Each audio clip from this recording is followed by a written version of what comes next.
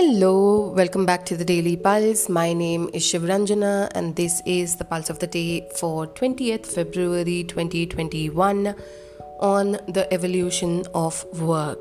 Yesterday, I read a Bloomberg Business Week article on how by 2030, over 100 million workers worldwide may have to switch their occupations.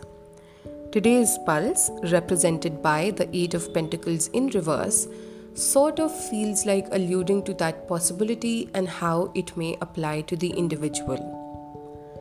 Even before the pandemic, one of the more visceral changes, besides environmental and political, have been in the arena of work. As compared to merely 2 decades ago, the idea, meaning, and form of work and livelihood has expanded significantly. From assuming gig economy's presence in commute and delivery to it showing up in bigger industries as well, there are many forms of this change which will continue to emerge as time passes. There are infinite possibilities, as I feel. If you haven't felt that in your line of work or personally for yourself as yet, you may see it in some form or the other in time, considering that what seems to be happening is at a systemic level, hand in hand with individual volition to find newer meaning in work, considering the impact of all the reckoning we have gone through and are continuing to experience in our lives. This makes me also want to say that if you are in a lull in your career, you are trying to make sense of where to go next, it feels unclear, uncertain, or even scarily impossible, know that it is what a whole world is experiencing in one way or the other, and it is part of your journey of adapting to and bringing in newer ways of life. So hang in there and keep the inquiry going without judgment. At a systemic level, this almost feels necessary and not all bad, barring the grief and stress of change, of course, because we live in and work in a system that does not make sense at all. Let me illustrate through an example.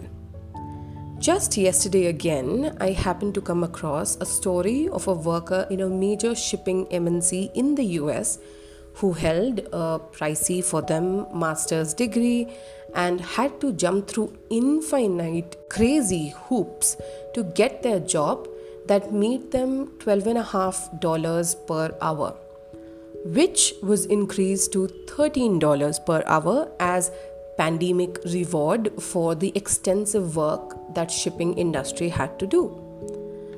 They were in a place of major dissatisfaction and disillusionment, considering, as they shared, that a neighborhood fast food joint paid $14 per hour without needing investment in time, money, and energy in a degree which has them in debt. This is one small story, but if you look at any financial debacle or scam stories in India, or even the more recent GameStop story, everything is telling you how the older systems did and do not make equitable sense, unless, of course, you are the one making the system and have your biases or desire to maintain status quo or retain wealth, or even, as we've seen it in time and again, drag public wealth into your personal coffers. That's just how the system is built. These systems have been faulty, and the scams that happen do so either through those in power for whom the rules are easily bent or just not applicable, example tax evasion, or like in the case of GameStop, by people who figure out loopholes in the system and use it to their advantage and share it with the masses. So, in short, what today's Pulse says is that the monetary system, the meaning of work, and workforce have changed over time, even if a majority of the population may not have felt it or assumed them to be far away. In light of a pandemic-stricken world, these inevitable changes to the system have sped up and will continue to do so as the systemic financial impacts of the pandemic come for a reckoning bit by bit, once the vaccines are on track and media and citizenship attention is then on sustenance and wealth. This means that what you may have been building up for years may need a revaluation, may need to be adapted with the times, or may need to be completely switched to something else in your toolkit of skill sets. My advice, personally speaking, would be to intend to come into a more detached space bit by bit in being objective about your line of work or skill, so as to be able to see it clearly and upgrade it or morph it into a new form, depending on how it can adapt with changing times, like we did with something even like yoga happening on Zoom. These are exciting times, albeit the intensity and sometimes scary revelations that they bring about, because a lot of what was shoved under the carpet is coming to the fore. While there might have been unpleasant secrets or unpleasant information shoved under the carpet, there also will be hidden gems under said carpet.